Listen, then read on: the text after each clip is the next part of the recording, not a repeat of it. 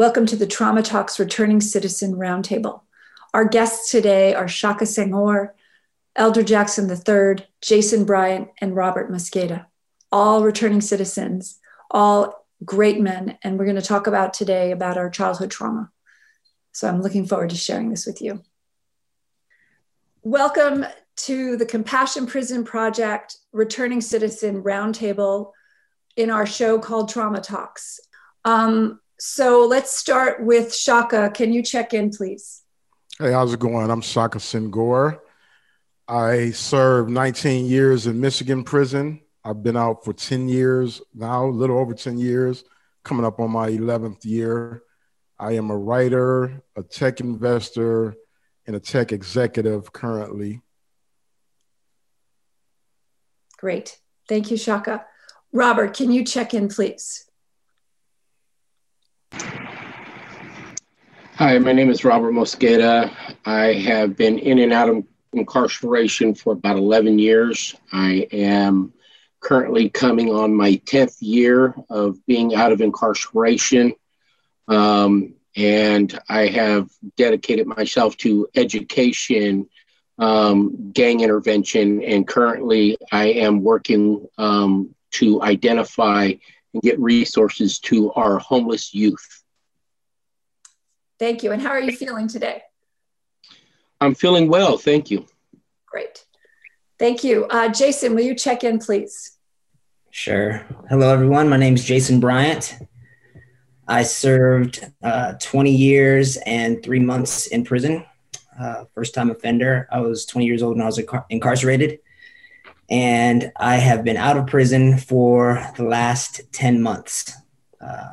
On March 27th of last year, largely in part to some of the positive work I was involved in while incarcerated, Governor Newsom commuted my sentence and ordered both me and my co-defendants immediate release from prison. So today I work as the Director of Restorative Programs for the nonprofit CROP organization, and we're working to help reimagine reentry through creating a holistic program that addresses people's need coming home from prison to have the necessary work skills, job placements, and housing components to ensure that they succeed upon reentry. And today I'm feeling incredibly blessed and just grateful to be a part of this conversation with you all. Thank you, Jason. And Eldra Jackson III, please check in. Yes, ma'am. Thank you. And first of all, welcome home, Jason, and congratulations. My name is Eldra Jackson III, and I served 24 years of a life sentence in the California prison system. I have been home a little over 6 years now, and I currently serve as co-executive director of Inside Circle, an organization that I credit with finding me and helping save my life. And what we do today with Inside Circle is continue to support the men inside, as well as youth across this country, particularly in New Jersey, to gain a second chance at a first-class life. And I am feeling truly inspired today. Thank you. And Shaka, I don't think we found out how you were feeling. I feel amazing. So I'm home right now. My son is in there on Zoom school. And it's a great day to be a dad. He just passed one of his tests, so he was really excited, which makes me excited. So I'm pretty good. It's Friday as well, so there's always that. And welcome home, Jason. So happy that you got your freedom again, and it's a blessing for sure. So the purpose of this roundtable is to bring this program into prisons and to give the people that are viewing this program a way to connect with themselves through your experiences. So the first thing I want to do is run the circle, the Compassion Trauma Circle with you, if you're all available for that, where we will expose the traumas that happened to us when we were children. The reason we're doing this is men and women are not available to be in circle right now. They're isolated and they're in lockdown. So by you sharing your experience, they get to see themselves in you. And by seeing themselves in you, they realize they're not alone. And that's the first step in healing, is knowing that you're part of a group, part of a community, and part of this traumatic experience that we've all had. So I'm going to read the 10 adverse childhood experiences. And as I say them, just raise your hand if they're true for you. And if you don't feel comfortable raising your hand, that's okay. There's no one has to come forward, but the more vulnerability we have, the more we break through of our own prisons.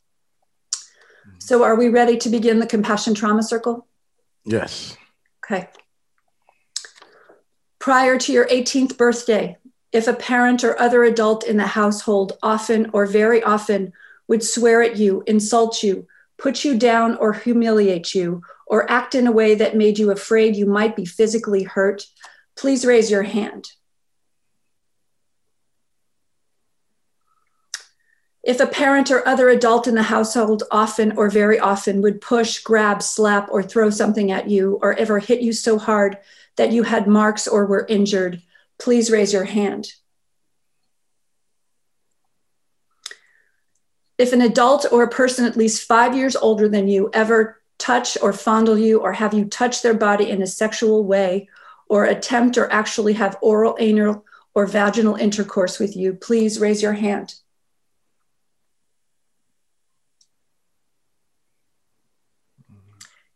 If you often felt very often or often that no one in your family loved you or thought you were important or special, or your family didn't look out for each other, feel close to each other, or support each other, please raise your hand.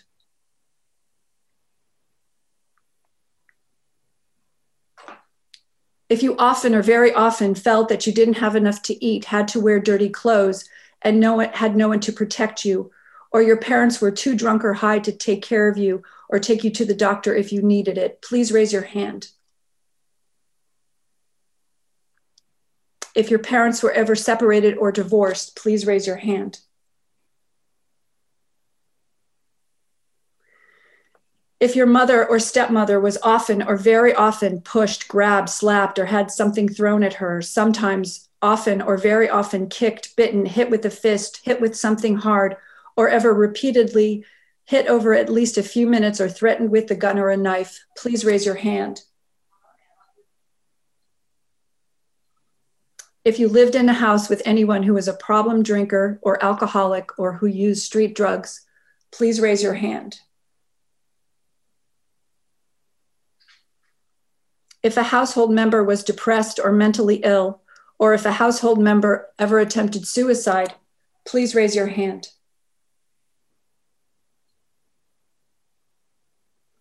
If a household member went to prison, please raise your hand.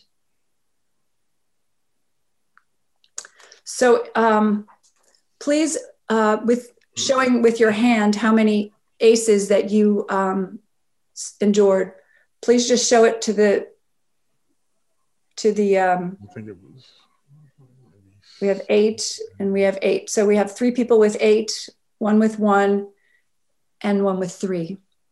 So I'm just going to give you a little bit of information about what trauma does to the brain and body, just so you can have this information as we go forward in our discussion. When the body is traumatized, the prefrontal cortex, which is your executive function, the part that knows about morality, good or bad, the wisdom center, that shuts down. And you're in your amygdala, which is in the back of your brain, and you go into fight or flight. With these repetitive stresses in childhood, you have no ability to make good decisions. You've stopped really thinking clearly, and you actually forget what you've done in times of stress. So knowing this, and also knowing that if you have 4 or more ACEs, you are 7 times more likely to go to prison, I'd like to open up the discussion to all of you, and maybe we can just go around and see what we learned in this moment. Eldra, do you want to start? Sure. I can definitely identify in my life where traumas that I suffered as a child informed how I viewed myself and how I viewed others. And that information then went on to dictate how I showed up in the world, the impact that I had in the world, how I treated others, how I treated myself, what I thought things meant. And these are things that I formulated when I was 7, 8, 9 years old. And I can see where I was, in my 20s and 30s, still operating with that 7 or 8-year-old running the show in a grown man's body. Go ahead. Just guys, check in as you want. Go ahead.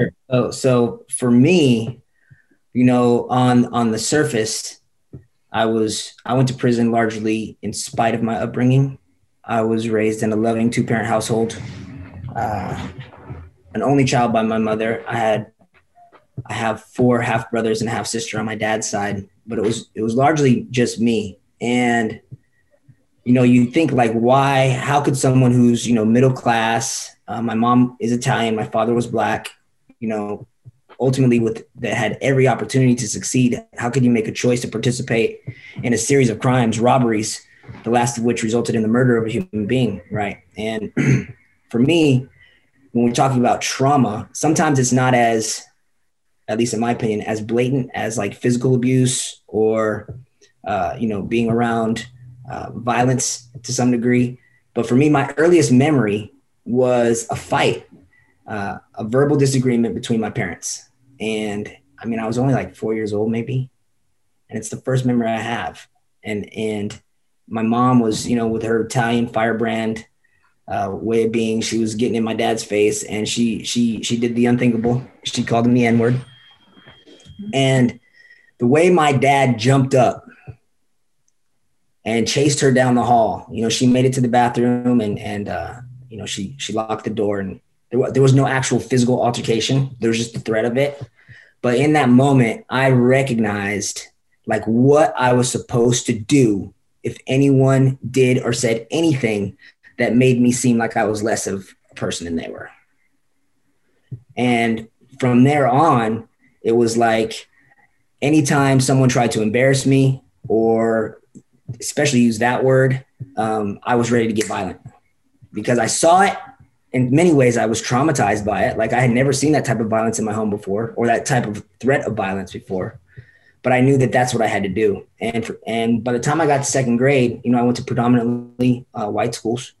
And second grade was the first time I had that experience with me, where there was a young boy who, wanted to make it a point that I knew that I was an N-word. And he would do it every day. And every day after class, I would meet him in the parking lot and we'd fight. And what was so traumatizing or remarkable and memorable in my mind at the time, it wasn't that we were fighting because he was calling me that name. It was when his mother would pick me up and I would be crying, he called me this, he called me this. She would give me the look like, that's exactly what you are. And like, those are the moments where I started forming this idea of how it is. And those were the moments when I started making decisions like, I don't want to watch the Smurfs anymore. I don't want to watch Gilligan's Island. I want to watch, Rambo. I want to watch Die Hard. And I want to hang out with the kids who are willing to get violent and willing to get tough, because that's what it means to be a man. And that cycle of creating this worldview of what it meant to be a man and what it meant to be tough, it metastasized to the point that when I was 20 years old, I'm sitting in front of a house with a loaded weapon saying, let's go rob these drug dealers. And, as a result of that, serving over 20 years in prison. So, and the real scary part is that like some of these experiences, like I never even thought about them as having such a huge impact on how I interpreted the world until it was almost too late. Right. And you're sitting in prison with a life sentence. So with that, I'm complete. You are hypervigilant. You began to be hypervigilant, which is a sign of PTSD at 4 years old. And that changed your brain, and that changed you armored up, and it changed how you experienced the world. Shaka, do you want to respond? Yeah, first of all, just thank you so much for sharing your journey, because I don't think it's heard often enough. I grew up in a household that on the outside looking in looked like the ideal middle-class Black family. My dad worked for the state. He was also in the Air Force Reserves. My mother was a homekeeper, but it was a very violent household. My mother would beat my older siblings often, and with the anger that was just, terrifying. And you know, as I got older, she began to beat me. And it was very different though. And I think part of it was because my older siblings, they have a different father who my mother married when she was about 16. So she had 3 kids by the time she was 19 when she met my dad. And, you know, the way that she beat them and what she beat them with was different from how she beat me. She definitely beat me with, you know, a belt and left welts and things of that. And, you know, my father was complicit in it because he didn't do anything to prevent it. But one of the things that I remember early on is that there was something about my dad where he knew it was wrong, because whenever he was charged with administering basically ass whoopings is what we call it in the hood, if she wasn't there, he wouldn't do it. And he would just be like, you know, when she come home, act like it happened. So we had to act a part of trauma. And, you know, I remember being asked questions over the years, like, when did you first hit the streets? And I would always say, you know, 13, 14 years old or whatever. And then I was in a conversation. I was doing an interview. I was being interviewed by Oprah Winfrey. And she asked me that question. And I gave the kind of answer that I typically gave. Oh, yeah, I ran away when I was 13 or 14. And she was like, let me take you back to this moment that you write about. I'm a writer, for those who don't know my work. I've written extensively about my life journey toward prison. And she was like, there was a moment when you were about 9 years old, when you came home from school and you had done good on the test. And when you came in the house and you began to tell your mother about it, she threw a pot at your head. And my mother had threw this cast iron pot with such force that, you know, I ducked, but it shattered the tiles on the wall behind me. And she was basically like, that's when you hit the streets. And ever since that conversation, I really went back and began to examine how different I became after that moment and other moments. And so, you know, growing up in that household, you know, my mother would hit me. I would go outside and get into a fight and hit somebody else. And it started this kind of cycle. And the same thing would happen with my siblings where, you know, they were always fighting each other. And, you know, I was always up under the threat of the violence, being the younger sibling and the younger step sibling. So I think there was some jealousy in regards to how she treated them versus how she treated me, even though all of the treatment was terrible. Nonetheless, they saw it through their own trauma lens. You know, when I ran away from home, I got, you know, sucked into the street culture, started selling crack cocaine, you know, before we even knew the damage of what crack cocaine was. And I experienced all the horrors that come with that culture. I was robbed at gunpoint. I was beat nearly to death by 3 grown men. My first introduction to sex was through the lens of being a drug dealer and being sexually intimate with a drug addicted woman. And then from there, being kind of pulled into this adult world where I primarily sexually engaged with adult women, you know, when I was 13, 14, 15 years old. And so, you know, the levels of trauma that I've experienced in my life are, you know, beyond numerous. I mean, I was shot when I was 17 years old.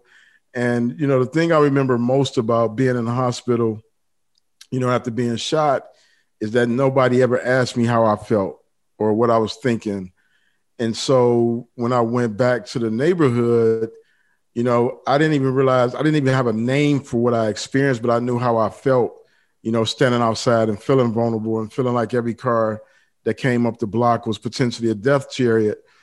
And so I began to carry a gun every day. And I had experience with carrying guns, but it became like an obsession to the point where no matter what I was doing, I always had a gun. I mean, eating dinner, using the bathroom, you know, being in bed intimate, I had a gun up under my pillow and just, you know, one in the corner. And, you know, and so, you know, 16 months later, I found myself in a conflict. And one of the things, just to go back a little bit, after I got shot, I remember starting to tell myself this story, that if I found myself in a conflict, that I would actually shoot first. And 16 months later, nearly 2 a.m, after leaving another traumatic event, which was I was DJing a party and somebody got shot in front of the party. And when I packed up my equipment to leave, I was on heightened alert. And when I got back to my block, which was like literally right around the corner, car pulled up, guy wanted to make a drug transaction that I didn't want to make. We got into an argument. That argument escalated really quickly. And then there was this moment when, I decided to walk away, and I turned to walk away, and I heard what I thought was this man getting out of the car, and I turned and I fired multiple shots, tragically causing his death. And, I was subsequently arrested, charged with open murder, sentenced to 17 to 40 years for second-degree murder, ended up serving 19 years, and 7 of those years in solitary confinement. And while I was in prison, I was operating out of that trauma lens. So I got into every type of fight you can think of, and stabbings, and, wars on the yard between, conflicting organizations. And, 9 years in, I caught another case, getting into a conflict with an officer. And that led to me being in solitary at that point for 4.5 years straight. But it was in that environment that I really just began kind of reconciling my childhood and being honest. And, I grew up in a culture where we don't often frame the beating of children through the lens of abuse. It was just like, yo, this is discipline. You get your ass whooped, and that's life as a Black kid growing up. And I'm sure it's like that for other communities, but I can only speak from my experience, and it's normalized. And so when I was in prison, sitting in solitary confinement, I asked myself this question: how did I go from this kid with dreams of being a doctor to serving out my most promising years in prison? And from there, I went on this journey of journaling, and I went back and I examined every act of violence that had been, committed against me, and every act of violence that I had committed. And I would go back and read those journals, and it was almost like an out-of-body experience to realize that this was a kid that had experienced more trauma by the time I was, 19 years old than most people who have gone to war. High levels of gun violence. My mother has 3 sons. All 3 of us have been shot. All of us have been in prison. A total of 8 members of my family have been shot. And so as I began to just examine like that level of trauma, and I began to talk to the men around me and realized that all our experiences mirrored each other in some way, shape, form, or fashion. And, I realized at that point that the way out of this prison loop is to really address the traumas that we experience, and to be honest about them, and to give names to these things, and to not use them as weapons of shame, which is often the case. Even when you ask the question about have we ever had a sexual experience that wasn't of our own, thinking with somebody 5 years above, years ago, I wouldn't have raised my hand because that shit was normalized for us. It was normal for, a 13-year-old boy to have his first sexual experience with a grown woman. And we don't typically see that as damaging emotionally or mentally in our community. And so it's something that I'm actually writing about now, because I think it's so important, especially being a dad raising, a 9-year-old son, and understanding all the things that was taken from me as a child. The other part of it is earlier, when I was listening to Eldra, it made me think about the stories we tell ourselves and how we begin to see ourselves through an adult lens, even though our brains aren't fully developed, and we take on so much of that ownership of things that happen to us, or the way that we reacted to those things based on the culture of growing up in it, where it's so normalized, and there's so many young guys I know that have either been shot, either shot somebody, been in jail, been in these, unhealthy sexual dynamics, but it's normalized and it's celebrated in this very toxic way. And so, as a dad and as a mentor to many, and as someone who's found a pathway towards self-love, it's really important to really call these things exactly what they are. And you can reconcile those things. Like I reconcile who my mother was and why she was the way she was. She came through, high levels of trauma. By the time she was 16, she was in an abusive marriage.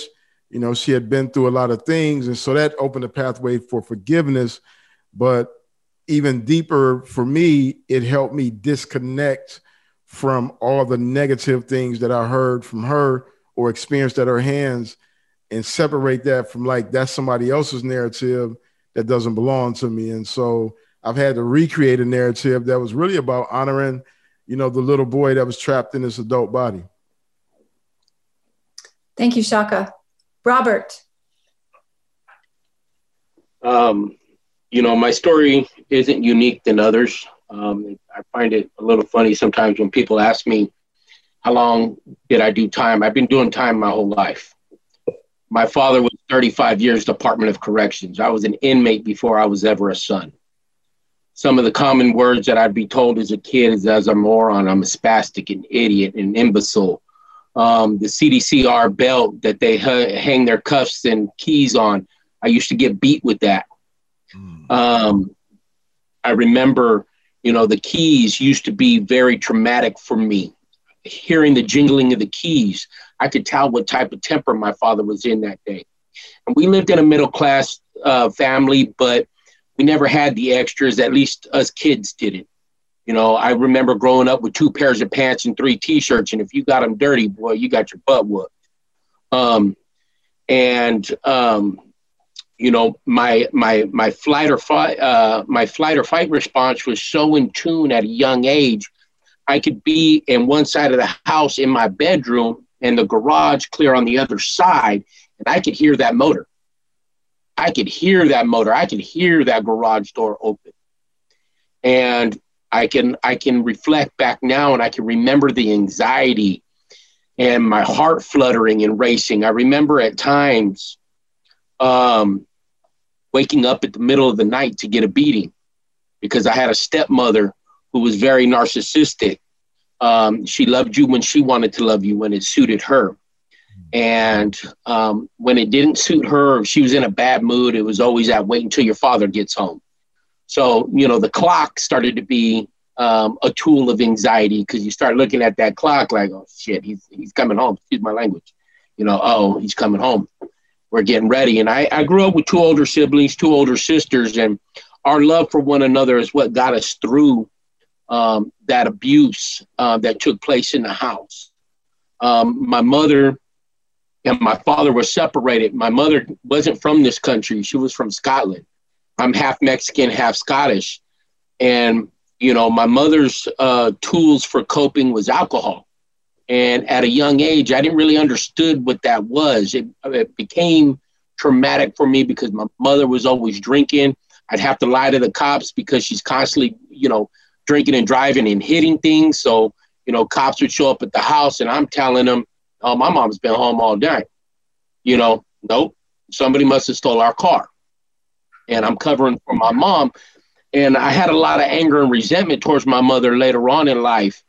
But what I didn't realize, and like Shankar was saying, was that, I didn't understand my mother was in a country with no family, no resources, no loved ones. And that was her coping mechanism. Although it wasn't the healthiest of coping mechanisms, that was her coping mechanism. And I had to resolve that in order to forgive her. I've suffered losses. I've been in these streets. Like I like to tell my youth, I've paid the cost to be the boss. But that in itself brings its own trauma, growing up in CDCR. I remember I was doing shoe terms before I knew what a shoe term was. I'd be grounded and isolated in my room. I remember I have a good homeboy of mine. I've known him 30 some odd years. We grew up together, same neighborhoods, ran the same streets together. I remember one time he thought that I moved away. He hadn't seen me in a year. I've been locked in my room. I go to school, I come home, do extra chores, but I didn't go outside. And so I learned how to self-isolate. I learned how to do time. And I was already institutionalized in my mind. My mind was already structured. My days were already structured. My father was super structured in that way. And I really started hitting these streets probably around 15, 16. And then, I turned into an adult and immediately started catching cases. Possessions of firearms, of batteries, gang-related situations. And, the one positive choice I made in my career at that time was I was going to join the Marines. And I remember seeing the homeboys one last time, and we got into a big fight. Somebody got hurt, and boom, I'm locked back up. The only thing that saved me that day was the fact that I was already trying to go to the Marines. So the judge gave me an option. You can either take this to trial, and you're looking at 10 to 15 if you're convicted, or you can go to the Marines. And I went to the Marines, but I wasn't healthy inside. I was full of trauma. I was full of anger. I was full of hurt. And I loved the Marine Corps. I loved everything that I did in it, but it was a specialized tool for me to take out my anger and aggressions. And, it's like everybody's saying on this panel, you have this trauma, you have these things, you can only put so much layers on them. They find the cracks to come through. I turned to alcoholism. Again, I'm in an environment that is institutionalized. Your frame of thinking is told for you. You're given a mission. Your job is to plan out the action. How do you do it? Boom, this is your job. Move. And you make that done. And I remember I was on a deployment, and my sister, who was only 4 years older than me, she passed away.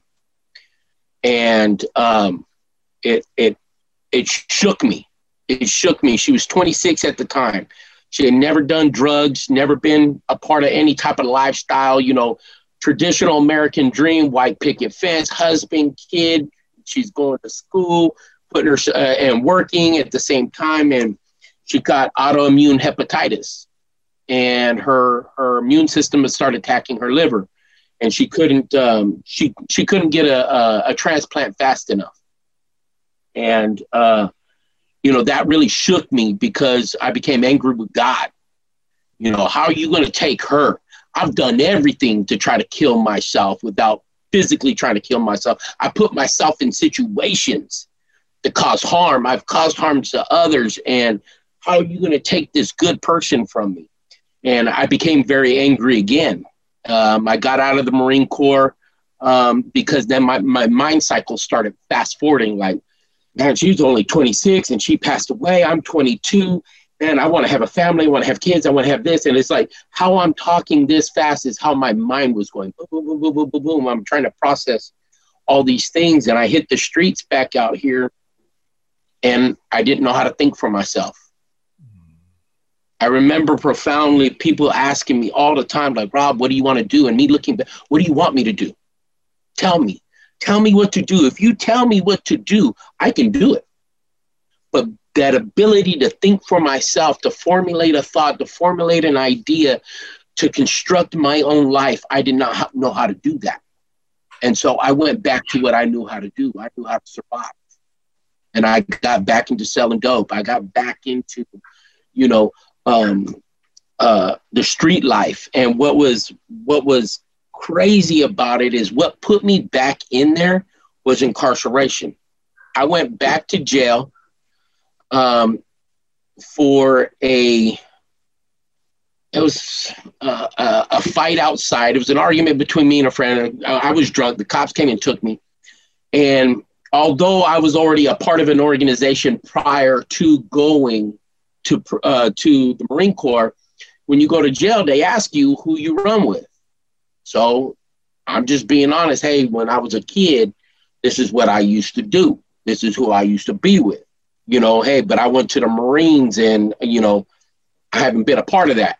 Well, classification puts you right where they said they're going to put you, right with your own. And so I assimilated back to my environment. That's what I knew. And so then I started getting re-wrapped up into that culture, and all of that culture in itself perceived trauma. I sold drugs, and anybody that's ever been a part of that lifestyle, that's a 24/7 operation. You trust nobody. You know, I've seen close friends that are part of that game out of jealousy, or somebody's been up too many days and they're having abstract thoughts and they're getting killed. So I trusted nobody. Robert, and I brought the environment. Robert, I just want to bring it back to childhood trauma, because that's the focus. But if you want to just tell us about, maybe just wrap it up and just tell us what happened in prison, if you want to just say something quick. Well, you know, so what happened in prison was that kind of caused me to deal with my trauma, because where it started was prison. My father being who he was, I was forced to deal with the uniform. I was forced to deal with that belt. I was forced to deal with those keys and identify those triggers of trauma, and then have to start self-reflecting in that healing process. And I'll just share this really quick. What really done it for me, what really triggered me, was I only got one visit. And as we all know, you know, we get the first embrace and last embrace. And my daughter was 5 years old at the time. And I remember that our time had expired, and she's hugging me and she's got her little arms wrapped around my neck. And our time has expired. Her mom's pulling her off of me and her hands are trying to hold on to her daddy. And I felt her hands slip away, her tears streaming down her face. And she started to scream, "I want my daddy. I want my daddy. I want my daddy." It was at that point that I woke up and I realized that it was my lifestyle that was hurting her. It was my lifestyle that was causing her young life trauma and forced me to start working on mine. Thank you, Robert. Really great. This is a great roundtable. Elder, we haven't heard enough from you, so I'm going to go back to you. But I also want to just bring up the idea of the normalization of violence, because that's what the United States is endorsing and has supported. It's in our police, it's in our prisons, it's in our families. And I thought violence was normal. I thought that you fought. I thought that's what you did. And it looks like for most of you, you wouldn't be alive if you hadn't probably pulled the trigger first. So Elder, I want to start back with you. But if you want to talk more about your childhood trauma or talk about normalization, or both. Certainly both. I can touch on both briefly. When you speak about the normalization of violence, I'm a product of the 70s. My dad was, he was in the military as well. He was a drill sergeant in the Army. So I grew up with a foot in my ass. But I also grew up traveling the world when it was the US versus the USSR. I remember climbing under a desk for a drill, because this is what we're supposed to do when they start dropping these nuclear bombs on us. So I grew up with violence being the norm. I grew up, as Shaka talked about, with corporal punishment ruling the day. I don't even know if Child Protective Services existed during that time. You showed out, you got your ass beat. Going to school, we used to bring home permission slips on the first day of school to have your parents sign, so the teachers could kick your ass in school if you got out of pocket. You could either get it at school or you could get it at home. And oftentimes it was, going to be a whole lot lighter in school than it would have been at home. My childhood trauma, I'm able to point to what I refer to as the original sin. And being molested at the age of 7 years old by a babysitter, female babysitter.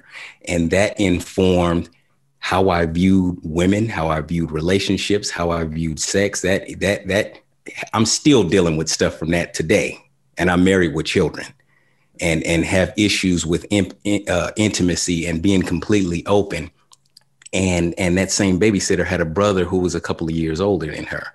And those experiences informed that moving forward in my life, if there was ever, a situation where there was a top and a bottom, where there was a victim and a victimizer, I was going to be the victimizer in whatever the situation was. I was not going to be the one who was catching the losing end of it. And it didn't so much play out when I was, 7, 8, 9 years old, but it was in there. The seeds were in there. I was able to play that out when I was on the baseball field, when I was on the football field, and it showed up as a competitive desire. But when I made the choice to go out into the streets and into the gutter and pick up a particular lifestyle, I was already well suited to thrive in the gang culture. based on how I was raised, the discipline that was instilled by my father. It was very easy for me to maintain rules and order and structure. And this is how it goes. This is what the Constitution is. If you do this, this is what happens. If you don't do this, this is what happens. That was nothing for me. That was how I was raised. That was what was instilled in me in my household. And then the childhood trauma was just something that enabled me to be able to detach from my own humanity. It was something that enabled me to deal with people, but not see people, to see objects that were in my way from where I was trying to get. I didn't see people. I didn't even see myself or know myself as a person. You were either behind me, which meant you were with me. But if you were in front of me, you were something to be knocked down and bowled over.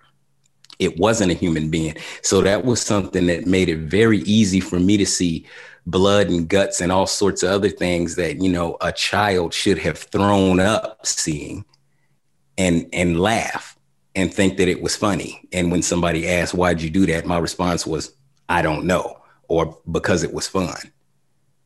That's how my trauma informed me. This is called othering, and violence is what allows racism to be something that we're still dealing with. Violence, when we're violent towards another person, and I'll go back to you, Elder, I didn't mean to, but I just want to bring this point, is that violence is what creates the separation, and trauma is what creates the separation. It makes us feel that we don't belong. And we look for groups that look like us so that we can feel belonging. But the truth is we all belong together. We're all in this together. And when you're hurting, I'm hurting. So let's go around and talk about the normalization of violence in our culture, but also in prisons. Chaka, do you want to say something? And then we'll get back to you, Eldra. Yeah, sure. You know, growing up, so I'm from the city of Detroit, and you know, I tell people all the time, like, the gun violence in Detroit is at a level that would shock most people. You know, like, seriously. And you know, I had this moment when I got out of prison. One of my nephews got shot. And I remember standing outside the hospital, and, you know, I saw all his friends with the Rest in Peace T-shirts from different childhood friends of theirs that had got shot. And then I saw my parents pull up, and I just was like, this was like the fifth time they had been at the same hospital for one of us who had got shot. So it was me and my three brothers, my nephew, and then my brother-in-law. And, you know, it shows up in the culture in different ways. It just depends on how it's depicted. Like, you know, I grew up watching Scarface and, you know, The Godfather and Miller's Crossing and, you know, all these films. And when you grow up being a victim, you know, to be able to turn around and have the power in your hands, you know, of a gun to protect yourself, to make yourself feel safe, it feels like second nature because you're operating out of survival. And that's what I was operating out of. And, you know, I was in the car with my brother when he got shot. So that happened. I was like 15 years old. You know, my first childhood friend was murdered when I was about 14. And, you know, we had one of the bloodiest summers growing up, you know, when crack cocaine first hit Detroit.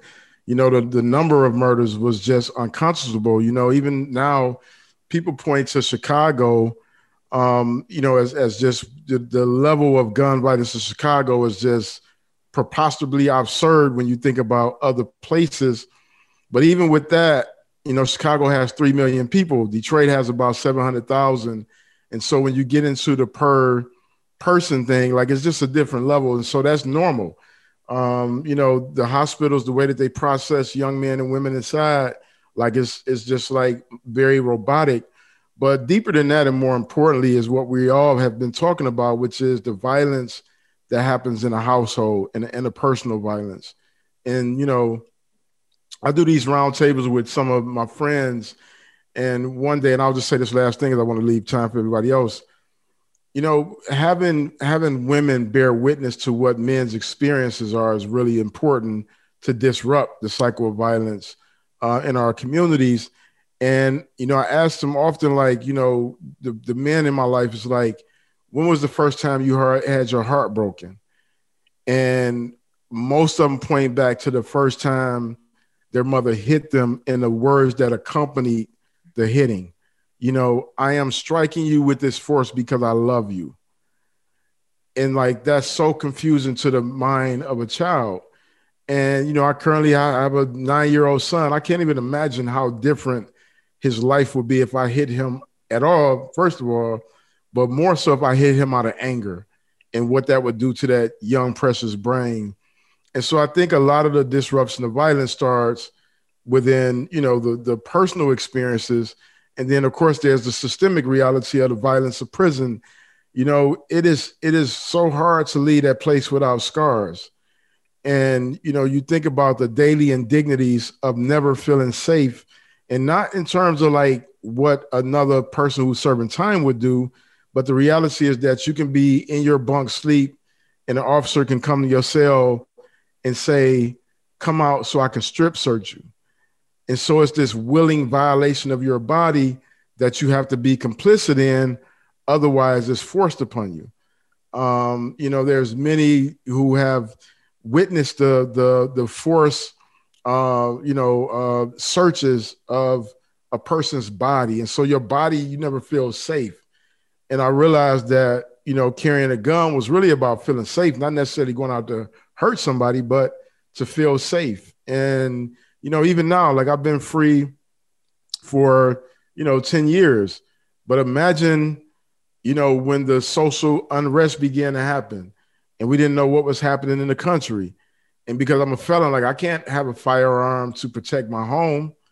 And so those old feelings came back up of like, well, I could get one off the streets, and so that it's not those conversations in our heads. They don't go away. We just manage them differently. And so I've learned to just manage what I was thinking versus what was really happening. And, that's a powerful tool to have. Otherwise, I would be no different than anybody else who gets out of prison and know that there's a chance to going back if I get caught with a firearm. But if I didn't kind of retool how I managed the trauma, then I would be like anybody else who comes out and say, look, I got to get a gun because it's dangerous out here. And so I would just say to, our brothers and sisters tuning in, you're going to have to do a lot of the hard work on your own. We can't rely on the system to do it.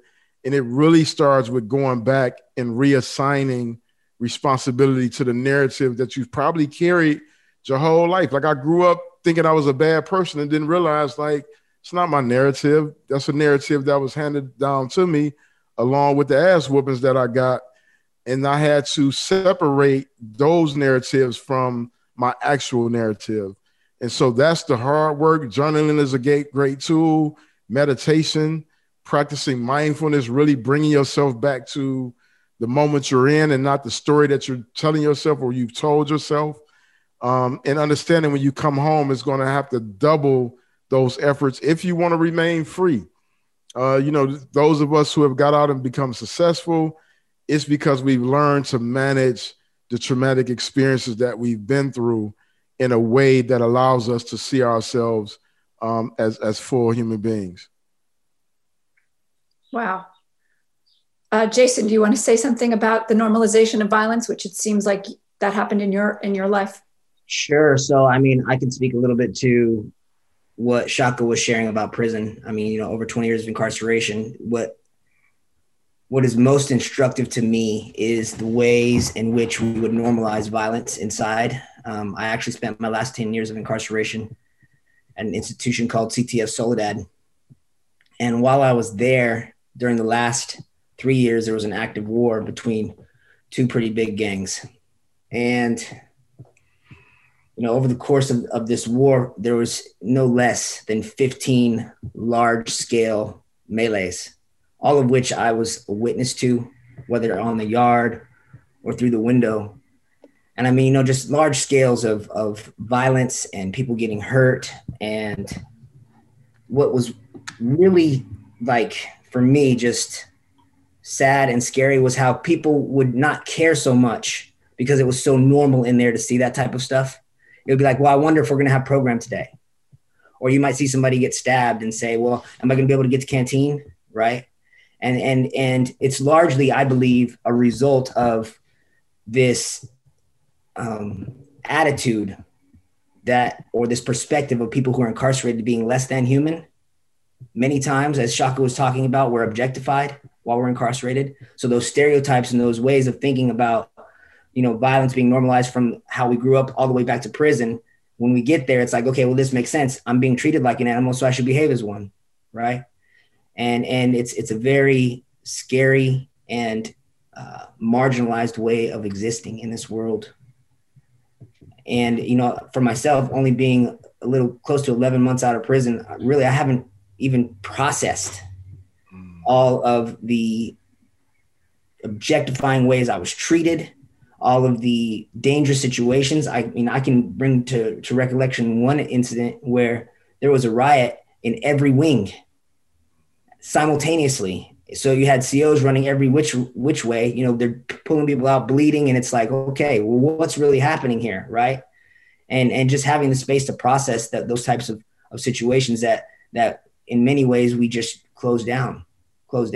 And so for me, just getting more in touch with what it means to be a human being, to have compassion for the next person. So often in times especially in prison, we objectify each other by the color of our skin, by who we run with, by the color of our clothes. We're obviously objectified often by officers, and I think it goes both ways. But at the end of the day, we're all people. And if we can find a way to get back to that, like people investing in people caring about people, then, we could work through some of these issues that we have.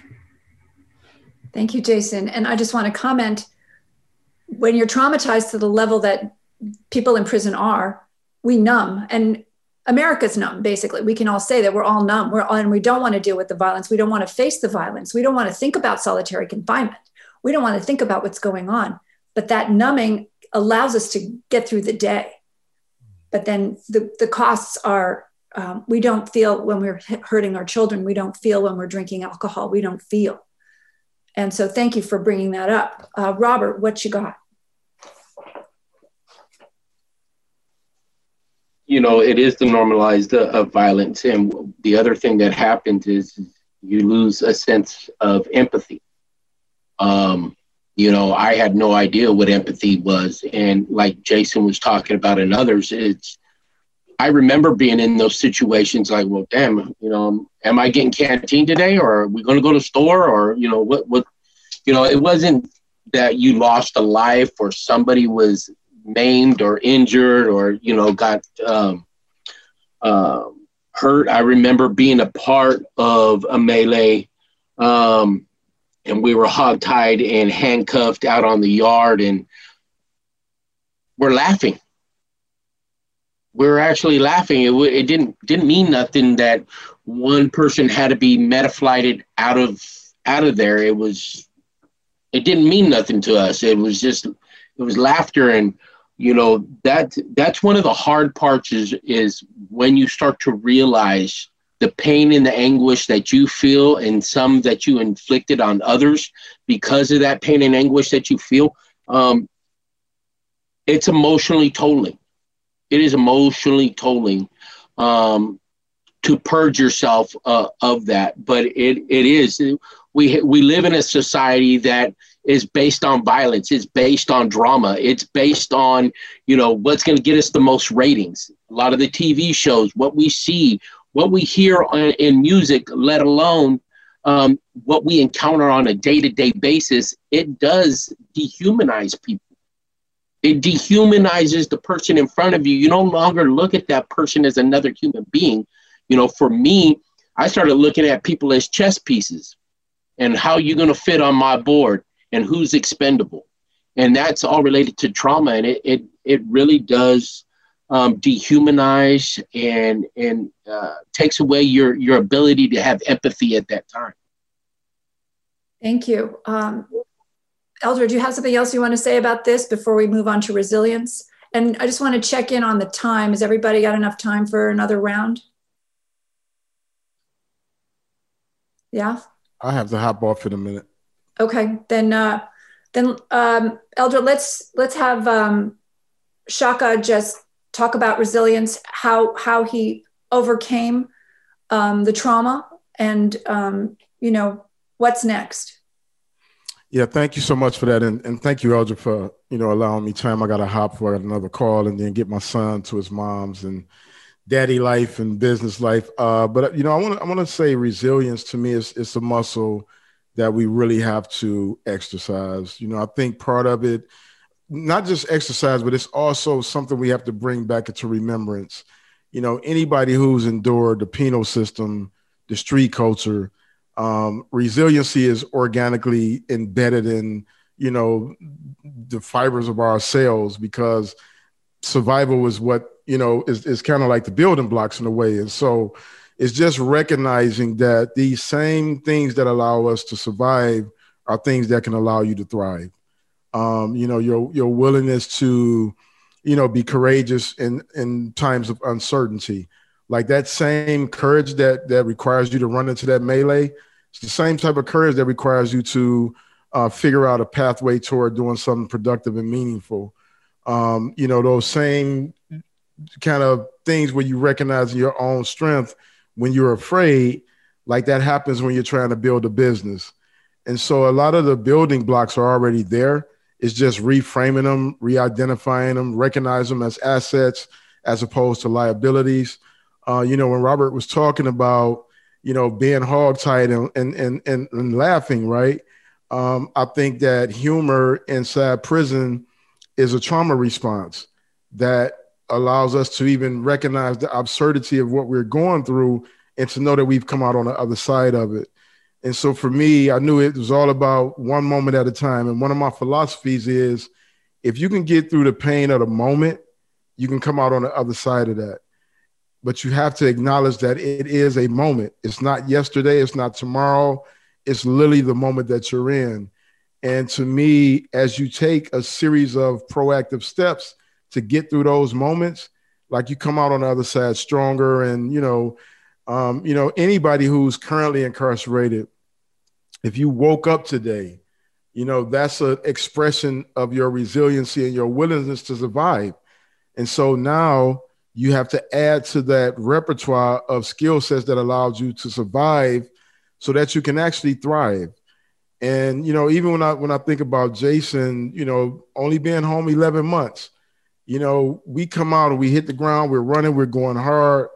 And what I realized for myself, and I'm not sure what it's like for other people, is I went so hard when I came home. It was hustle, hustle, hustle, busy, busy, busy. And I realized I was running because I was afraid. I was afraid to look in that rearview mirror for fear that I might stumble and end up back in that space, disappoint myself, let myself down. And I was running from this idea of the old me because I hadn't fully embraced, the real me. Now, I won't even say the new me, but the real me. And it wasn't until I got to a space where I was like, I'm fucking amazing. I'm incredible. I'm talented. I'm gifted. I'm business savvy. And I'm curious. And I think curiosity was more important than all those things because I was willing to go into spaces that I otherwise would have shrunk from. I've been a fellow at MIT Media Lab. I taught at the University of Michigan. I remember when I did a TED Talk, like I was out like 4 years and I'm on a biggest speaker platform. And when they invited me to do a TED Talk, I thought it was like Ted the Teddy Bear from that TV show. And I didn't realize this was the biggest platform you could be on as a speaker. And I was afraid, but I got through the fear of that moment and I was able to come out on the other side with new language for people who was trying to help those who were incarcerated. And so I just say, it's easy to have a big vision picture of I just want to get out and I just want to stay out. But there's also this responsibility we have to nurture ourselves in a way that says, look, I'm worthy of thriving. I'm worthy of having a home. I'm worthy of having a partner. I'm worthy of being a dad, being a mom, being an entrepreneur, being an everyday worker, whatever your thing is, you have to know that you're worthy of it. So I encourage you all to journal, to write it down, to meditate, to filter out, old narratives from real narratives, and just to be present in the moment and know that that's the only thing that we can control. Thank you, Shaka. Just really quick, if you can just you talked about in one of your articles when you were in solitary, you made that decision. What was that decision? Well, the decision I made was based on a letter I got from my oldest son. And he told me his mom had told him while I was in prison. And I realized in that moment that, I owed him a father that he can be proud of, whether I was getting out of prison or not. And that's when I began my journey as a writer. And so I wrote my first book in prison. I ended up writing about 4 before I got out. And I hustled those books out the trunk of my car all the way until one of them reached Oprah. And then I didn't necessarily have to hustle out the trunk of my car anymore because the books were on shelves in bookstores all over the world. But I've never stopped nurturing, those books. And, I'm coming up next month, it'll be 5 years since Righting My Wrongs was released on a major platform, and it's still selling as if it just came out. And I just finished up the second book that should be putting out next February that I'm really proud of and really excited about. But it all started with just taking that one step toward myself. So thank you for having me. I wish I could stay longer. And thank you all for sharing your stories. And I'm sure we'll all be in contact. So let me I'll drop my email in the main chat just so we can stay connected. And I look forward to hearing from you and seeing how I can support anybody. And yeah. Absolutely. And we're planning a roundtable with former wardens and correctional officers, and I hope you can join us for that as well. Absolutely. All right. Peace, y'all. Thank you, Shaka. All right. Okay, guys, a little more intimate. What's your time? I just want to know everybody's timing. I don't want to, but I think we still have some things we need to get to. I've got about 30 minutes. Okay, then let's end it at 30. Is that okay with everyone? Okay, I would like to get back to, I guess, should we just continue with the resilience, or do you guys have anything else you want to, that we can talk about resilience more if you'd like. By the way, this is an amazing conversation. I'm just blown away. I mean, imagine getting this in prison, right? Sure. Okay. All right. I will cut that part out. So for me, I was incarcerated in 1999. And at the time there in California, there was a lot of rhetoric, particularly coming from the governor's office on down, that the only way someone with a life sentence was going to get out of prison was in a pine box. So starting out on a level 4 yard, there was no programming. There was the BOG waivers, the Board of Governor waiver for education had been suspended. So there was no way for people that didn't have financial support from their family to attend school. And there was just a real culture of despair. And, for me, the one thing, my first transformational moment was when I saw my father cry for the first time. And that was the day that I was arrested. He was one of those salt of the earth, like just never complain about much kind of guys. But when I committed my crime and they arrested me in his driveway, he was a mess. And in that moment, I had this very basic understanding that my decisions were never just about me, that they impacted the people who I loved the most. So when I came to prison, even though I was in this atmosphere of like despair, I knew that I couldn't keep revisiting that pain on my family. And, fortunately, they did have some means to kind of finance my education. So I began going to college. And over the course of 20 years, I earned a bachelor's degree and 2 master's degrees while incarcerated. And, this is largely within an environment that says that those types of things aren't possible for people. So when we talk about resilience and we talk about perseverance, right, there's a great quote that I like a lot. Perseverance is the hard work we do when we're tired of the hard work we've already done, right? And one thing that my co-defendant, who's actually the executive director of the organization I work for now, would say to us while we were in prison, we're building programs and we're helping people get certified as counselors. We started a scholarship for a young man, helped, to get him a great education, raised a little over $30,000 for his future.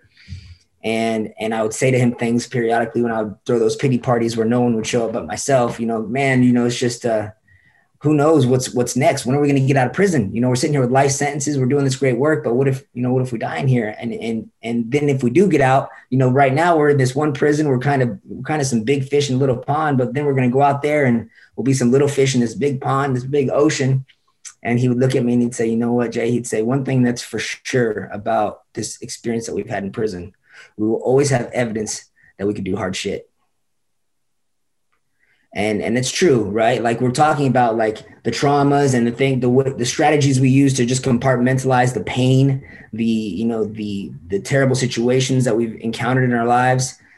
But at the end of the day, one thing we definitely have is plenty of evidence that we can do hard stuff, because it's hard. It ain't easy living in a 6x9 with another grown human being where your kitchen and your bathroom are linked together on one, silver bullet, right?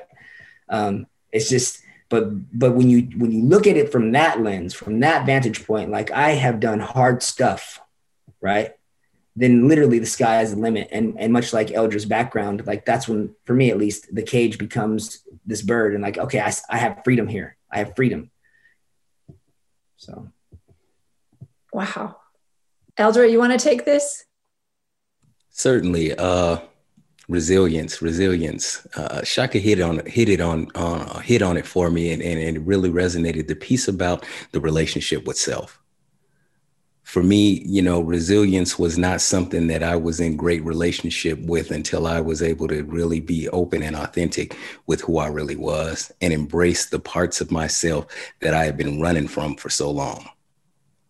There are a lot of parts of me that, I'd be willing to show the world and stand up and highlight. But those parts that I like to keep in the closet and keep in the dark and hiding up underneath the bed are parts as well. And they deserve love. They need to be embraced. They deserve to be integrated into the whole, because if I don't honor that, when I fail to honor that, they find other ways to show up. They will be heard. They will demand and get attention. So it's about me integrating those parts and being in relationship with those parts and not trying to get rid of them or make them bad or judge them, but just recognizing where they have served. These, these traumas that we're talking about and these parts of self that have showed up in a very self-destructive way. They were born in a situation and a time where they served a purpose. They helped me survive. They helped us all survive. And so it's about honoring those parts for helping 7-year-old Eldra make it through that situation that would have broken most people. It's just about recognizing where that part of me can or cannot serve today. That part does not get to drive the car. It's still a part of the whole. He just doesn't drive the car. I'm not trying to exercise him and send him off to hell somewhere. He deserves love. He deserves honor. He deserves respect because he served in a very important part of my life. He served at a stage where I was in crisis, and he stepped in the lurch where I didn't know what the hell to do, and he went into action. I am now more equipped to deal with my life and to deal with the situations in my life. So, he can take a rest now. He can go kick back on the beach inside himself, and I got this. And for me, that's where resilience comes in. It comes in recognizing that, like Shaka said, I'm good enough. Not only am I good enough, but Jason just said it. Talking about making it through some tough shit. In certain instances, I'm the shit. I've done and been and survived and made it through some things, man, with some of my peers. And I've watched some commit suicide.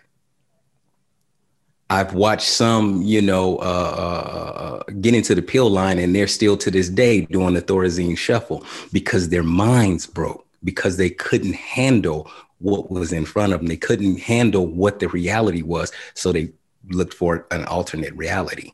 So for me, resilience is about being willing to overcome that fear. And the fear that I'm talking about is the fear of myself. The fear that I'm talking about is the fear of looking at who I am and starting to heal those parts. That for me is what resilience looks like. And when was that moment when you made that decision? For me, the moment was when I was in Corcoran. I was in the SHU. I got sent there from Solano. Me and one of my homeboys had attempted to kill another inmate, and I was on standalone walk alone.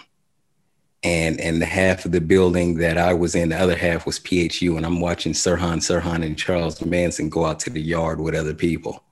And in my mind, my ego is telling me, oh, these two mother lovers are way worse than I am. Why are they letting them out around other people? You know, I've only done this. I've only done that. That's Charles Manson. That's Sirhan. And so I started to look in the mirror and think about all of the opportunities that I had in my life and where I could have gone, and started to see that I was my own worst enemy. It wasn't because Pookie snitched. It wasn't because this cat did this or this cat did that. It was because of the decisions that I was making continued to put me in a screwed up situation. It was what I was choosing to do.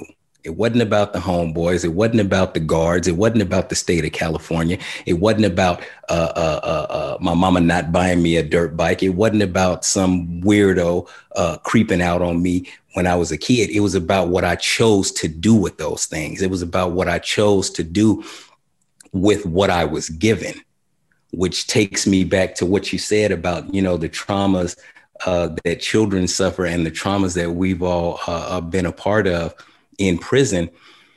Growing up in the culture that I grew up in, you kept your mouth shut. And I didn't learn that in the streets. I learned that in my house. Don't take what happens in this house outside this house embarrassing me, boy.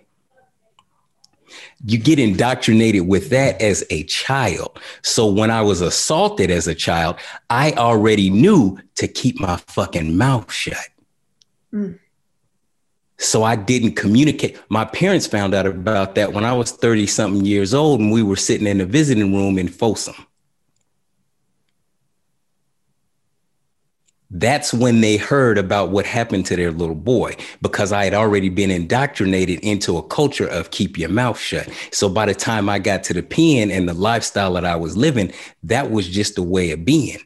My brother here talked about laying out on the yard and being hogtied and laughing about what happened. We laugh about it because we can't talk about it. Now, if I talk about what just happened, I'm a snitch.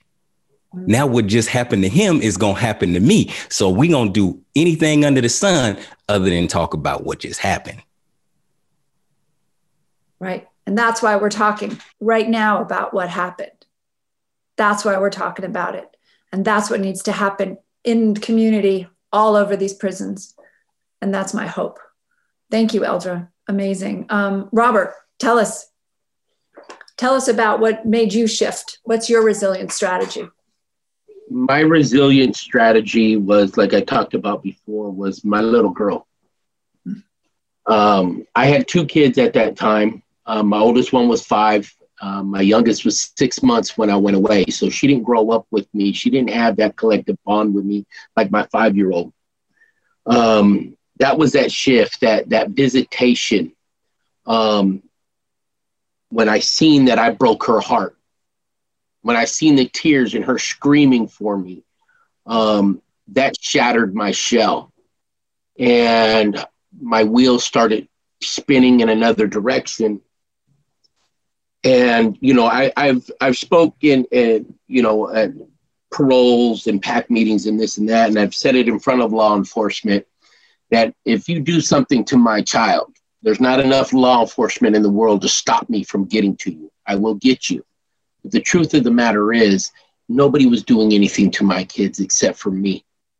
Every time I chose to leave, every time I chose to sell dope, every time I chose to do dope, every time I chose to do everything other than be a father, I was hurting my kids. And I had to go through that revelation of, I'm doing this, I'm hurting my kids. And the truth is that they are the purest thing I've ever added to this world.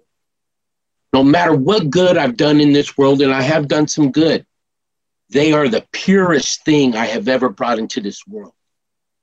These kids did not ask to come here.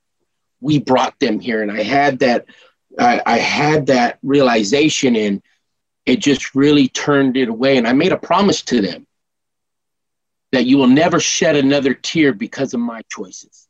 Never. You will never shed another tear because of your daddy's choices. And when I couldn't love myself, because let's be real, we didn't love each other. We didn't love us. We didn't know what self-love was. That was cosmetic. We're looking in the mirror and go, man, I look good. Yep. Loving me today. That's that cosmetic thing. I'm talking about when you're alone and you're looking in the mirror and you're seeing your reflection and you're looking eye to eye with yourself and you're looking at the depths of your soul and you're really just reliving your life. That pain that you feel, that hurt that you feel, the things that you don't talk about and you just keep stuffing. That's that that love you don't have for yourself, that anger, that hurt that you have for yourself. I held on to my kids. And I tell people, if you don't have kids, hold on to that one person. 99.9% of the time, you have one person in your life, whether it was a teacher, an auntie, a grandma, a mom, a dad, whoever it is in your life that always seen you for the purest thing that you were. You hold on to them until you can learn how to love yourself. And that helped me to find my resilience, to help me to pick myself up when I wanted to quit, I'd look at my little girls' faces and be like, who's going to be there for them? Do I want another man to raise them? Do I want them to potentially go through what I went through? And I refuse to allow that to happen, because coming out here, and I think Jason said it and Eldra said it, this game ain't easy. It's not. But the one thing that I share with people and those that are listening, and I hope they listen to this, is that the game doesn't change. The board does.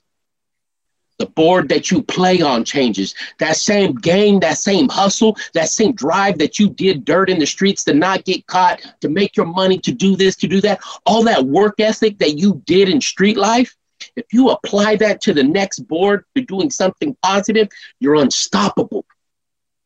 You are unstoppable, because I guarantee you, the other side of the people that have never experienced this side of life, they don't have that same work ethic as you do. You have survival instincts, you have street instincts, and you have education. You are unstoppable, and that is your resilience. Turn your trauma into triumph.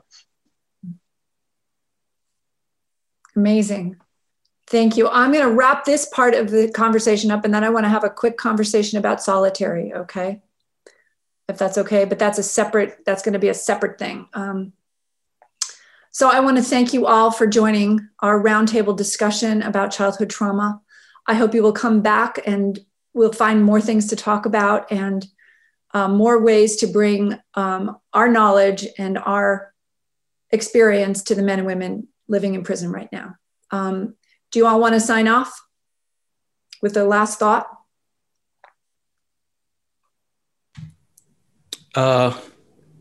Last thought that I would have for anybody who may have the opportunity to listen to this conversation is believe in yourself, invest in yourself. Forget what everybody else is talking about. Be willing to step out on that ledge, be a trendsetter, be a man, be a woman, and show everybody else around you how to do it, because they want to be able to do it. They just don't know how. Sure. So be the model. Great. For me, what I would want to leave people with is something my father told me before he passed. I was actually on a visit with him, and I was kind of whining. I was in my second year of incarceration, and I was telling him, I got 24 more years until they're going to think about letting me out. And he looked at me and he was just real serious. And he said, look, son, he said, I want you to look at me. He said, I want you to know that it doesn't matter if it's 24 years, 24 months, 24 weeks, or 24 days. The only thing you have is this moment. That's it. So make the very most of this moment every day, every moment of your life. And that's my encouragement for people who are incarcerated. Make the most out of these moments, because that's all we really have. There's always something positive and productive for you to throw yourself into, to learn about yourself, to add value to the community there and beyond. Amen. Thank you. Thank you, Jason. Robert.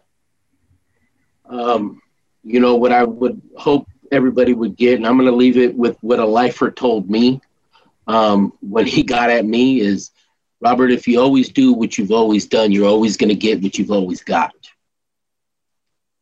Change it. Change it. And he helped me realize you are the master of you. Nobody is the master of you but you. You're in control of your decisions. You are in control of your emotions. Do not give anybody that power over you. Be the master of you. And these things are life lessons, not a life sentence. So set yourself free. And with that, we conclude our roundtable for Trauma Talks. Thank you all for participating. Oh my God, you guys, thank you so much. I'm continuing to record because one of the things we're doing at Compassion Prison Project is we're really starting to question why there's solitary confinement. 50% of the people that are homeless have been in solitary confinement. And so I want to talk, I would like for each of you to tell how many years you've spent in solitary, what you noticed about your mental states, your physical states, and some of the offenses that were done in the solitary environment, because have you all done solitary? I did 79 days in the hole, but yeah. Okay, I'm going to say something just so you know this. More than 15 days is considered torture according to the Nelson Mandela rules. And what happens after 7 days in solitary, the EEG starts diminishing. Your brain waves start diminishing. So you can just slough it off at 79 days, but it does damage. And so that's what we need to start talking about. It's not just 79 days, but I mean, this is serious stuff. This is serious stuff they're playing with, and there's no accountability. And there's got to be accountability to put somebody in that kind of situation. There should be a trial, because otherwise we're creating more damage in our communities and in our society. And so they got to start knowing that their prison is creating crime. Prison is creating recidivism. It's not the people now. The people who did the crime when they came in, that's one thing, but coming out, that's on us.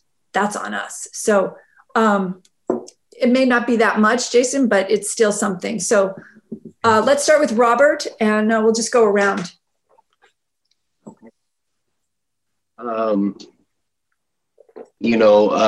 Isolation, going to the hole, solitary. That's where I first landed, right when I got to reception. Right from reception, I was put into ADSEG, solitary confinement, because I was a security concern. It's amazing at how much the body can take, the mental can take. You learn to self-isolate. I remember enjoying it. It would get to the point initially, you want to contact, you're at the window, you're looking at this, you're trying to see, what movement's going on, what's, the conversations that are going on, fishing underneath the door, to the point where you become at peace with that 6x9. It becomes your whole safety net. I remember they wanted to bring me a cellie, and I have to interview him at the door. No, you ain't coming in. And I would tell the guards, you bring him in, you're going to take him out. I promise you. And I became my own beast. And I enjoyed that power. It was the power that they were giving me. You couldn't bring anybody in my cell without my permission. And they would bring him to the door, bring him up to the glass for me to interview him. Now, I'm away from my door. And I remember, I think Elder was saying it, or maybe it was Jay, those standalones, being walked out to the yard. And I remember that bravado, I'm thinking in my head, I made it. Look at me. I'm being put out into a cage, and I'm thinking, excuse my language, I'm thinking this is the shit. Well, I made it. They got me in cuffs. I got to be escorted. I'm going to the cage by myself. And I'm thinking, this is like me in Las Vegas sitting in a suite right now. That's the warpedness of my mind. That's, how distorted we think our value is that's achieving something. That's achieving status right there, that we've done this type of time. And, what I've learned was it was a fallacy. You know, are organizations that run these prisons that say there's segregation. You can't talk to this person. You can't talk to this person. You can't dine with him. You can't take this. You can't take that. I've seen it in solitary confinement, sharing food, sharing a book, sharing this, sharing that. It was a fallacy. And seeing some of those revelations of indoctrinations of things, then you start to question what is really real anymore. And, you know, how to re-socialize again. Because that's what isolation really takes you away from, at least for me, is how do I re-socialize again? It took me a long time, a very long time to learn how to re-socialize. How long? In all honesty, I got out in 2011. I didn't really learn how to re-socialize again, and I still haven't. I'm good at going to work. I'm good at doing certain things, but I still do time in my house. Don't get me wrong. I go on trips and I do little things, but my comfort zone is my house. I can do time in there. I can sit in there and I can be fine. I remember when I first got out, just really quick, we still had payphones. They weren't all gone yet, but I remember I was walking down the street. I was only out 2 weeks, and can you hold it, because Jason has to leave, and then we'll come back to you. I lost time again. I'm sorry, Jason, but go ahead. Tell us how long you've been and what your experiences were, if you can. Sure. So in 2007, I served 79 days in solitary in the hole in ADSEG. At the time, I was put there for having an illegal cell phone, and that's really not an ADSEGable offense. That's according to their rules, that's actually contraband. It's a lesser write-up, however wrong it is and however dangerous they may be. But they were using that as a way to, they're using the whole or segregation as a way to strip people of their worker status and just punish them for not following the rules. And for me, the most, I remember that it was about 3 weeks in.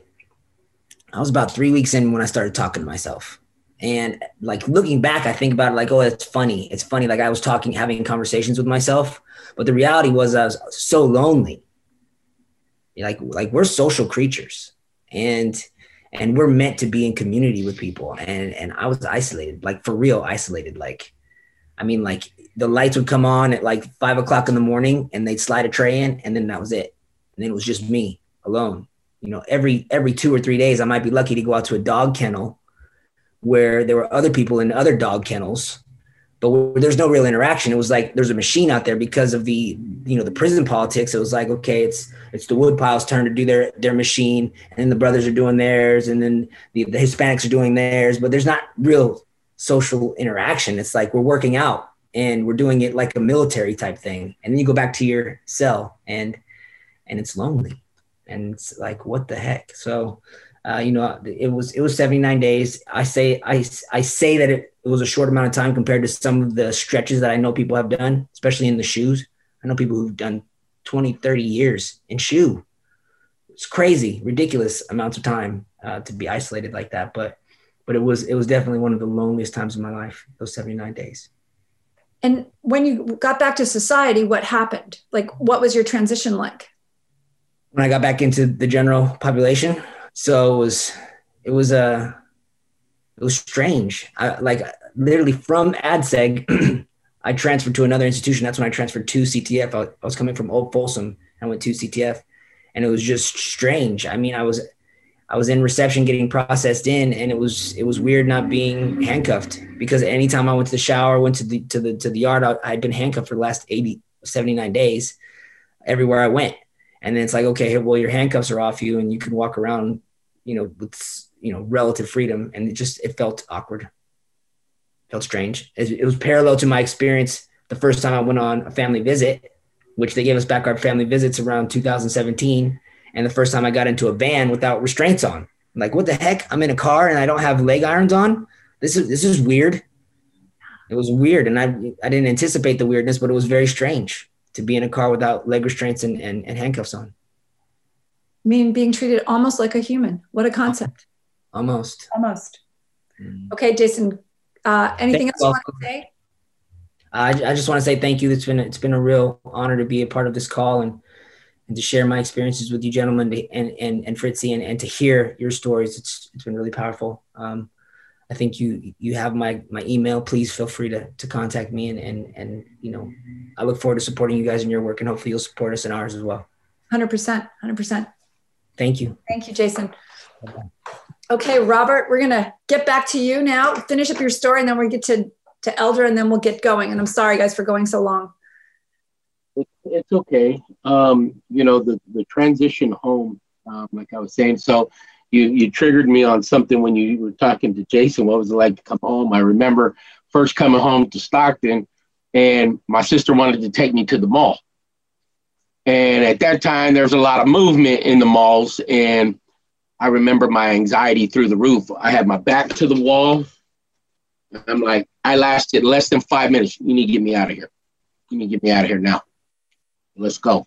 You know, parole had put me in a halfway house. They put me into a behavioral modification program. And I had to walk from this house to the bus stop. And I'm like, and I remember talking to the parole agent. I'm like, you know who I am, right? You're putting me in the wrong neighborhood. And you want me to walk from here to here? Oh, y'all set me up. And, you know, you're going to have to find a way. And I remember I liked myself. I'm now living in this house that I have to live around other men in that type of population, like we're all integrated. And I didn't like it. I liked myself. I liked my privacy. I liked being able to know that door is shut. And I remember I lasted about 2 weeks. Then I'm walking down the street and I call my sister from a payphone, my older sister. And I'm telling her, I can't do this. I'm ready to quit. I want to go back. I want to go back. And, you know, prison is traumatic.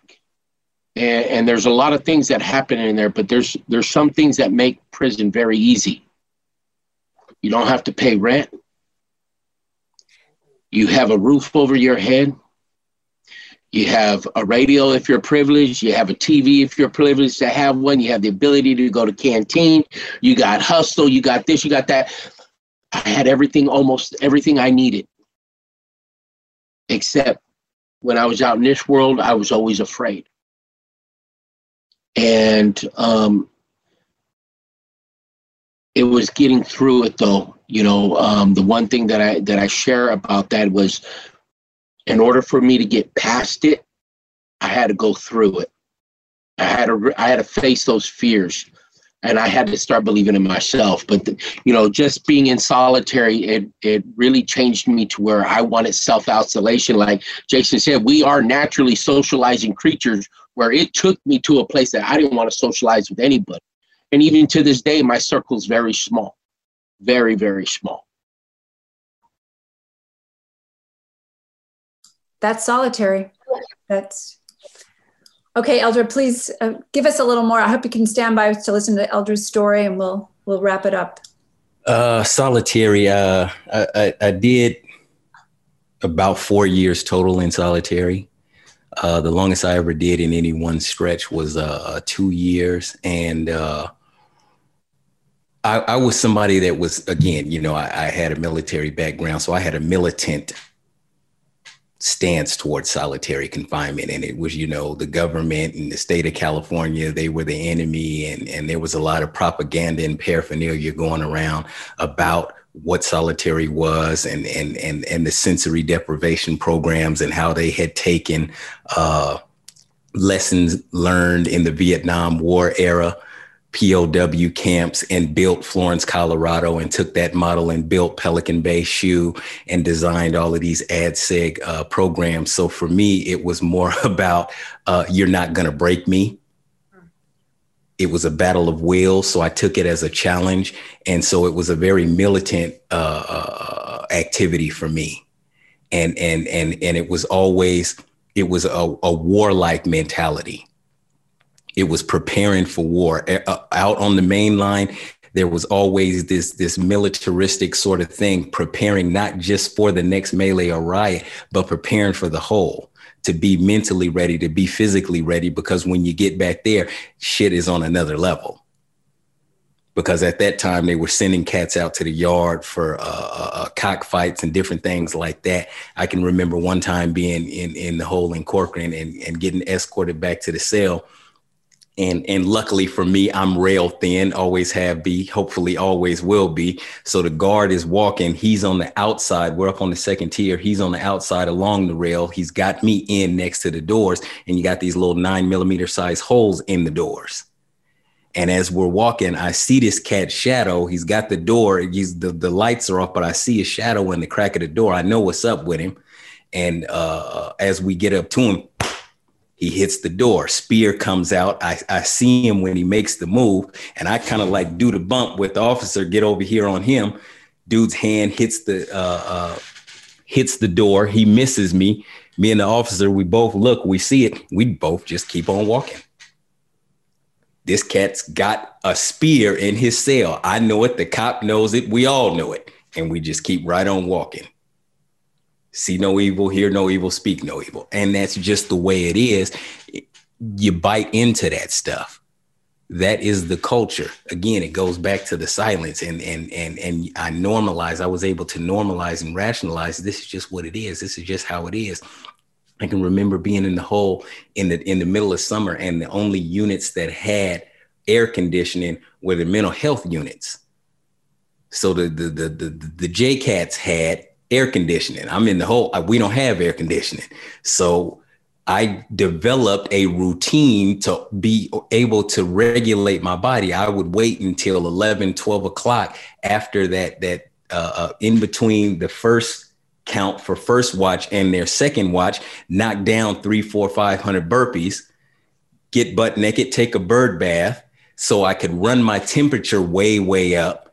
And then it would come down and I could tolerate the heat. So I would adapt and come up with different things, and then sleep with my bare feet on the cold steel toilet so I could put myself to sleep. These are the sorts of things I used to develop in my brain in order to survive. So isolation for me was really about survival and creating mental constructs to be able, once again, based on my trauma, to be able to defeat my enemy. And the enemy that I, chose at that time was the government and this system. Amazing. Talk about resilience. And coming home, what was that like? I mean, do you think solitary had an effect on how you reintegrated? I'm certain that solitary had an effect on how I reintegrated and incarceration, period. I'm still, here now 6 years out, adjusting, and probably will be until the day I die. I've had the opportunity to fly around the world since I've been home, going to Amsterdam and going all across this country. And I'm able to look at myself and laugh about the institutionalization and how it shows up. Sitting in a restaurant, up 40 stories above downtown, and the restaurant is spinning around and they're serving all sorts of stuff that I can't even pronounce. And the waiter or the waitress comes and is serving somebody who's sitting at the table with us, and reach across to go give them something. And the first thing that pops in my mind is, this stupid motherfucker, don't you know that'll get you stabbed in prison for reaching over my shit like this? This is what's going on in my mind. And I'm sitting here with CEOs and business people and things like that. But that shit is there. The difference today is that I'm able to manage it. I don't act on it, but it's there. I see it. I recognize it. It's in there, embedded deep, because I was that so much longer than I've been this. Yes, but that's childhood trauma too, right? That's there too. Like you said, that 7-year-old is still there. Yeah. Wow. But that's the thing. That's the key, is to learn to manage these impulses. But if you don't have access to here, you don't have a chance. All right, you guys, anything else you want to say before we wrap today up? But there's going to be more. I can tell this is vibrant. No, ma'am. This is an absolute blessing. I'm available. Please let me know. Elder, thank you for sharing your story, and everybody else that was on here. Absolutely amazing. It's real inspiration to see those what they've gone through, where they've come from, and where they're at now.